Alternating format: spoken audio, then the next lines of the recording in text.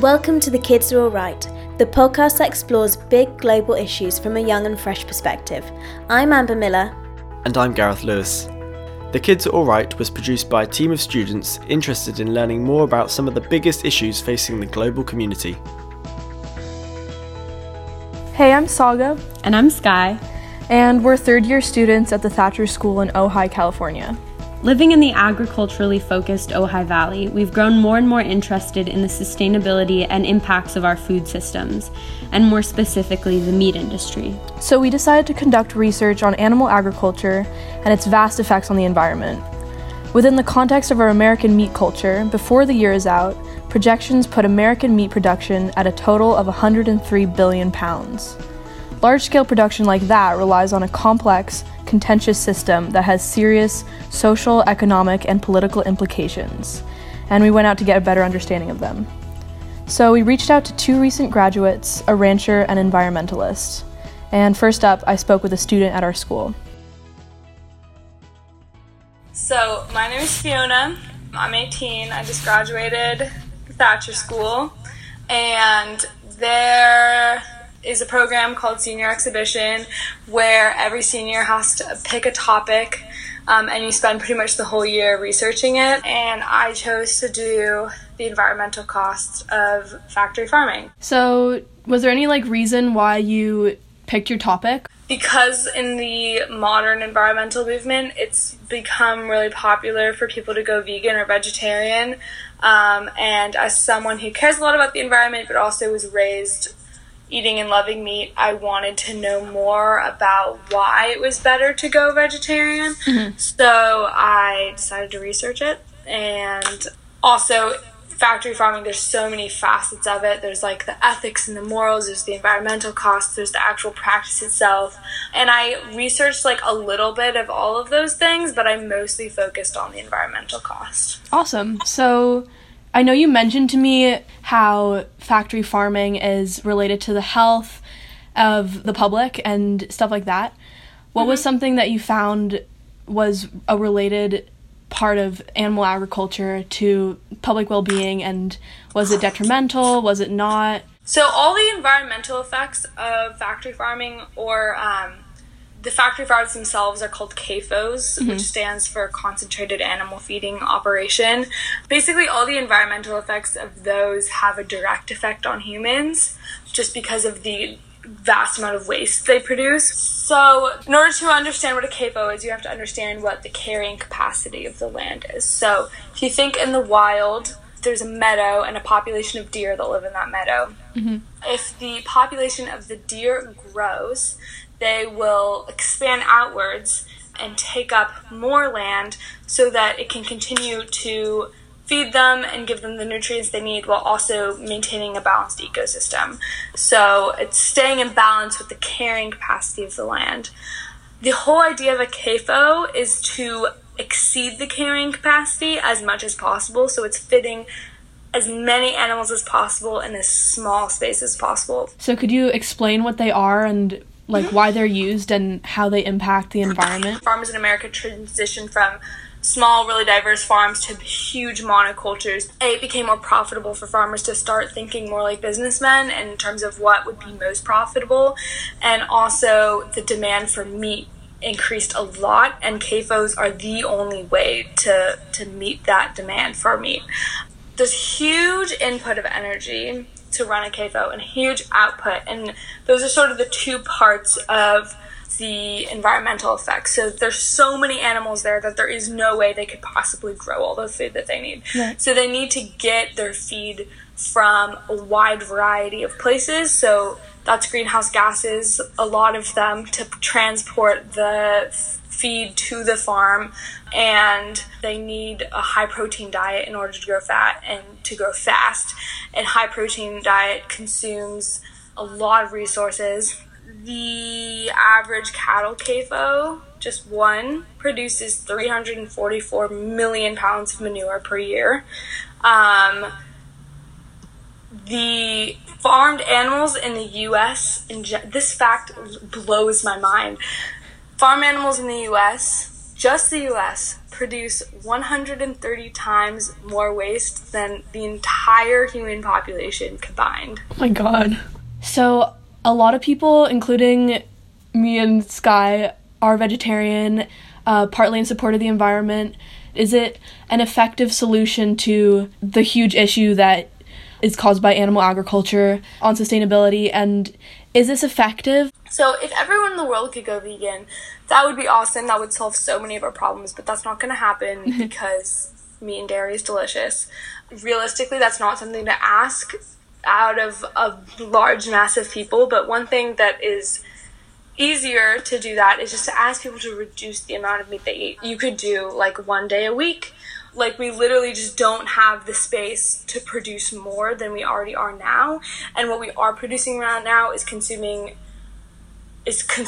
resources without replenishing them. So right. We're like using a bunch of topsoil in a way that is unsustainable. Like, we throw that word around a lot when we're talking about sustainability, but if you just break it down, it means like unable to sustain this practice. Like, you know, we just physically can't.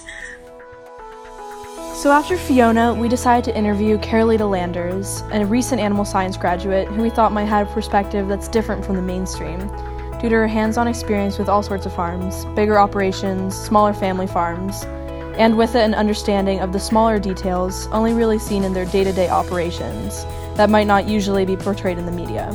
And so I'll hand it off to Skye. Could you describe your studies, what they involve for people who don't necessarily know what animal science entails? Colorado State University, where I went, involves studying all fundamentals of livestock for human consumption and as byproducts. So it entailed like animal rearing, nutrition, like facility dynamics, genetics, economics, business modeling. My capstone specializations were in cow-calf operations, which is like the part of calf rearing like before they get to a feedlot and intended for beef consumption. So it's kind of like the main like beginning structure of the life cycle. A lot of them will then go into a feedlot, or some people will put them on like a grass-fed operation before they go to a feedlot, and then they go to a packing plant. But yeah, the cow-calf operation is kind of where it all starts. I know we sent you that quote that from the article that said the majority of Americans object to standard factory farming practices, but only after they're told what those practices are. What are your thoughts on factory farming? Are you more or less in favor of it? Where do you stand on the issue now? I definitely had a lot of opinions on the industry going into it, and a lot of those opinions like did a whole 360 change. I am way less critical, if not critical at all, of the industry anymore, because I know exactly, I've met the ranchers who just like give their whole lives to providing food for people. Like, just as an example, a lot of people criticize the practice of separating calves in dairy hutches, like when they're like housed individually like that. But from an owner's perspective, it's to reduce like biological hazard. So a lot of the time that's always deemed as cruel and like, you know, that they're really sad, but, you know, things like that. But it actually is for the better of the animal. And I think a lot of the time without that information or the research or the knowledge behind it, it can be taken a really wrong way. What practices surprised you? I was really surprised by how disconnected people are from their food. It's like a lot of stuff that people scrutinize and know absolutely nothing about. Like, that was really hard for me to cope with. But, you know, people can be vegan or vegetarian or do whatever they want. But my problem with that sometimes is that people will go that route, but on the basis of like misinformation. People are so far removed from the food industry these days that if you're going to make that much of a drastic and preach about it, you know, make sure you have your facts straight and maybe go visit a cattle ranch or go see for yourself like how the industry actually works before you make that decision. If there's one thing we can take away, it's that meat production requires a substantial amount of energy and resources. And if you're wondering what you can eat without feeling guilty, 2 recent graduates recommend visiting your local ranch to learn more about where your beef comes from and the impact it has on the environment. Our reporters did just that. Next up, Saga speaks with Wes Myers, a third-generation cattle rancher in Central California. Here's Wes to tell us more about running the Flying M Ranch. What we do is we bring in heavier amounts of cattle. They're actually lighter cattle. They're stockers. We're the middle of the cattle supply chain, so we don't produce the calves. We buy the calves. They come off the cow, and then we fatten them up, and we sell them to the feedlots and the packing houses, which then in turn sell them to the end user. It's kind of a modular industry, and we're right in the middle. We know that there's a lot of different labels and ways that consumers are looking to buy organic or grass-fed, stuff like that. So could you explain a little bit about where your beef fits into that? We're not doing organic, we're doing natural, and what that means, no antibiotics and no hormones. So no hormone-treated cattle. The pluses to it are that you get an animal that's free of any growth hormones and free of antibiotics.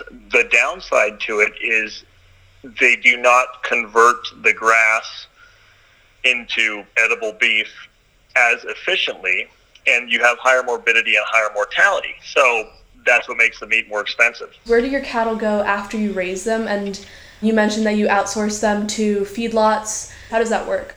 Beef is an interesting product because when you go over to Taco Bell, you can get beef, or you can go to a high-dollar steakhouse and you can get beef. So as you can imagine, when you have an industry that's flooded with this product beef, there's a lot of different grades of it that go different places. And because of that, we've started partnering with actual packing houses where what we do is we're taking in their cattle on a partnership and we fatten them up. And depending on how efficient and how good we are, we get a percentage of whatever price per pound on the gain. And then they go back to the original owners, which are normally the packing houses. So what we do is they will buy calves straight from ranchers. They'll wean them off. They'll ship them to us. We will take care of them, and then we will send them up to their feedlot when they're all fat from our grass. We were researching these big companies like Tyson and Cargill and Smithfield, and noticed that on their websites they do make these environmental claims. Would you agree with or disagree with the fact that the statistics that they have up on their website and their claims for, I guess, being environmentally conscious are more for the appeal of kind of the consumer, or is this something that they're actually doing? I definitely think it's something they're actually doing. And I also think it's for the consumer, but with an asterisk. I think that a lot of the beef, for example, like the stuff we are doing, the natural beef or the organic beef, I think that's purely consumer. I would argue that every one of those big boys that have their own property or that are running ranches or leases, I think they're very in tune with the sustainability, so to speak, of those properties. When you have a ranch or a piece of property, your productivity depends on how you treat it the years before and the years after. From a financial standpoint, to treat it in a responsible and sustainable manner, because you want to have that grass production and proper grass production for those animals to gain what they need to gain. So I definitely think that those bigger companies are much more in tune with it than smaller companies, and they have sustainability people there which just focus on that. The nice thing about ranching that I like is the challenge that you have to have both. You can't be sustainable economically in agriculture if you're not also sustainable from an environmental standpoint, because if you don't take care of the ground, it won't take care of you. So we talked to Tom Burke last, an environmentalist based in London, to wrap things up with a more global perspective and get a bit of an idea of where politics fit into this whole equation. My name's Tom Burke. I'm the chairman of an environmental think tank called E3G, which stands for Third Generation Environmentalism. I've been an environmentalist working on environment in non-governmental organizations, in business and in government for, 40-odd years. It's too long to think about. The organization I work for focuses especially on climate change, but I've really dealt over the years with a large number of organizations. I used to run Friends of the Earth in Britain, and then another environmental organization called the Green Alliance. I've worked in the Foreign Office on climate diplomacy, so I've had a lot of experience with different approaches to the problem. As you know, our focus with this interview and this dive into climate change is specifically on animal agriculture. So what have been your experiences with that, and how does it compare to the other issues that are talked about in climate forums? There are 4 major components, 4 things we have to deal with if we want to solve it. We've got to decarbonize power. We've got to decarbonize transport. We've got to decarbonize heat and cooling, basically what keeps people warm or cool, and we've got to decarbonize agriculture. Now, we're doing quite well on power, and we know what to do about transport, but I think we're not really well placed yet on agriculture. So, in our research, we were looking through some of the top producers, specifically of beef, but they control most of the meat industry worldwide. If you go on their websites, they all have pages about sustainability, and it seems like they're donating massive sums of money to, reforest Brazil or to contribute to some sort of sustainability efforts. I don't know. What are your thoughts on this? It's not simple. What might look like a lot of money to you may be peanuts to them. So you need to compare what they're spending on that with what they're spending on other things. On the other hand, there are loads of people in those companies who really are trying to do the best they can. So it's not as simple as some journalists would have you think, corporations bad, us guys good. It's not that simple. We're not going to feed 8 billion people without big corporations. We're just not going to do it. There are 8 billion people on the planet. We're going to need a lot of big institutions that have very big capabilities to be able to help us solve that and meet those needs. But you can be a lot more transparent about what the corporations are doing, and you can hold them accountable through public policy much more than we do. And the idea that they somehow have a right to do whatever they like, well, they only have a right if we give it a right. They don't have a right intrinsically. They're not human beings. So there's a bargain to be struck about the role of the corporation. And that means you've got to elect politicians who are up for making sure the corporations have a social purpose as well as an economic purpose. This is more a little bit about our generation and what young people can do. Do you have any things to keep in mind as we're sort of designing what the future might look like and creating new things, for creating things that are ethical and help bridge people together, specifically in regards to climate change? At the end of the day, you want to make the world go around differently, and you discover money makes the world go around. You've got to focus on what you can do in your capital and how you can change the politics in the capital so that the space in which you can create an agreement gets bigger. And partly you do that, you build from the bottom up. You can do that. You build all politics. It was a famous American congressman who once said all politics is local. And there's some truth in that. Now, you can interpret that in lots of different ways. But you start where you are. You start with the people around you, the institutions around you, and you work with them to get them. And, you're not alone in trying to do this. It's an awful temptation in this area to think you're the only person worrying about this. I promise you, there are millions and millions of people like you, your age, and you're seeing that with Greta Thunberg and the Fridays movement. There are millions and millions of people, but not just millions and millions of teenagers. There are really millions and millions of people of all ages trying to solve this problem.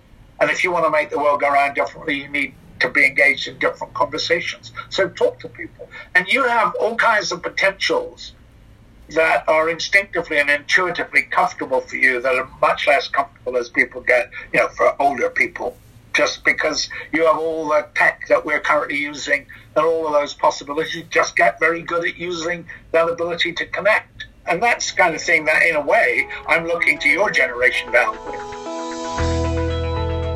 Going into this podcast, I think we had a really different understanding of the meat industry than we do now. As vegetarians and relatively environmentally conscious people, I think we had kind of adopted this media perspective of the meat industry itself that sort of just showcased all this horrible stuff that was going on behind closed doors. Definitely. And I know that going into it, I thought that I was informed, and I thought that there was a lot of stuff that I knew. And specifically, it was coming from all of these documentaries that I had watched that honestly felt a lot more like entertainment than nonfiction, and were really focused on the conspiracy. And, we got the problematic side, and there are a lot of very legitimate environmental impacts and detriments that we heard about from Fiona and a little bit from Tom as well. And they gave us a very in-depth understanding of the scope and the breadth of those.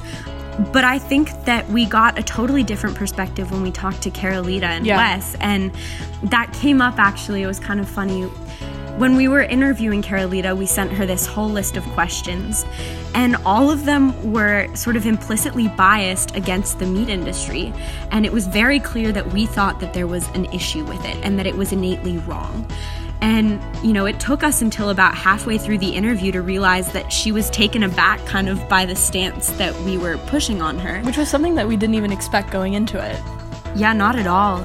And I think that was a really transformative moment for us to realize that knowing as much as she did and being as close with the farmers as she was, that she didn't see an issue with the industry. Same thing with Wes. I visited his ranch. I knew him as a rancher, and I just know him as a very conscientious farmer, and he is. And when I asked him about how he produces his meat, I was very surprised by the fact that he mentioned Cargill, and not only did he mention it, he was endorsing it. A very, very large, one of the top 4 meat producers in the country. And I was very surprised. And the fact that he didn't really know what a factory farm was. I realized that there's much more of a blurred line between good and bad in the meat industry, and that there's a lot more nuance involved in it than we really come to expect. There's no evil, and there's no pure evil, and there's no purely good answer to it, and it's all connected. And I think that kind of makes things messy when consumers are asking, well, what do I have to feel guilty about, and what should I not feel guilty about? And I think that guilt is a really difficult thing to kind of measure your impact with, because it's very personal and it's very internal, and something about it kind of implies taking the blood off your hands and lifting that burden on yourself. That's right, and I think looking forward, it's important for consumers to realize that there's a lot more nuance in these things than one might expect.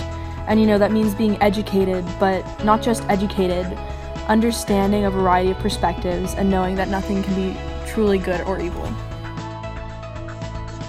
You've been listening to an episode of The Kids All Right, brought to you by Podium.me and News Decoder.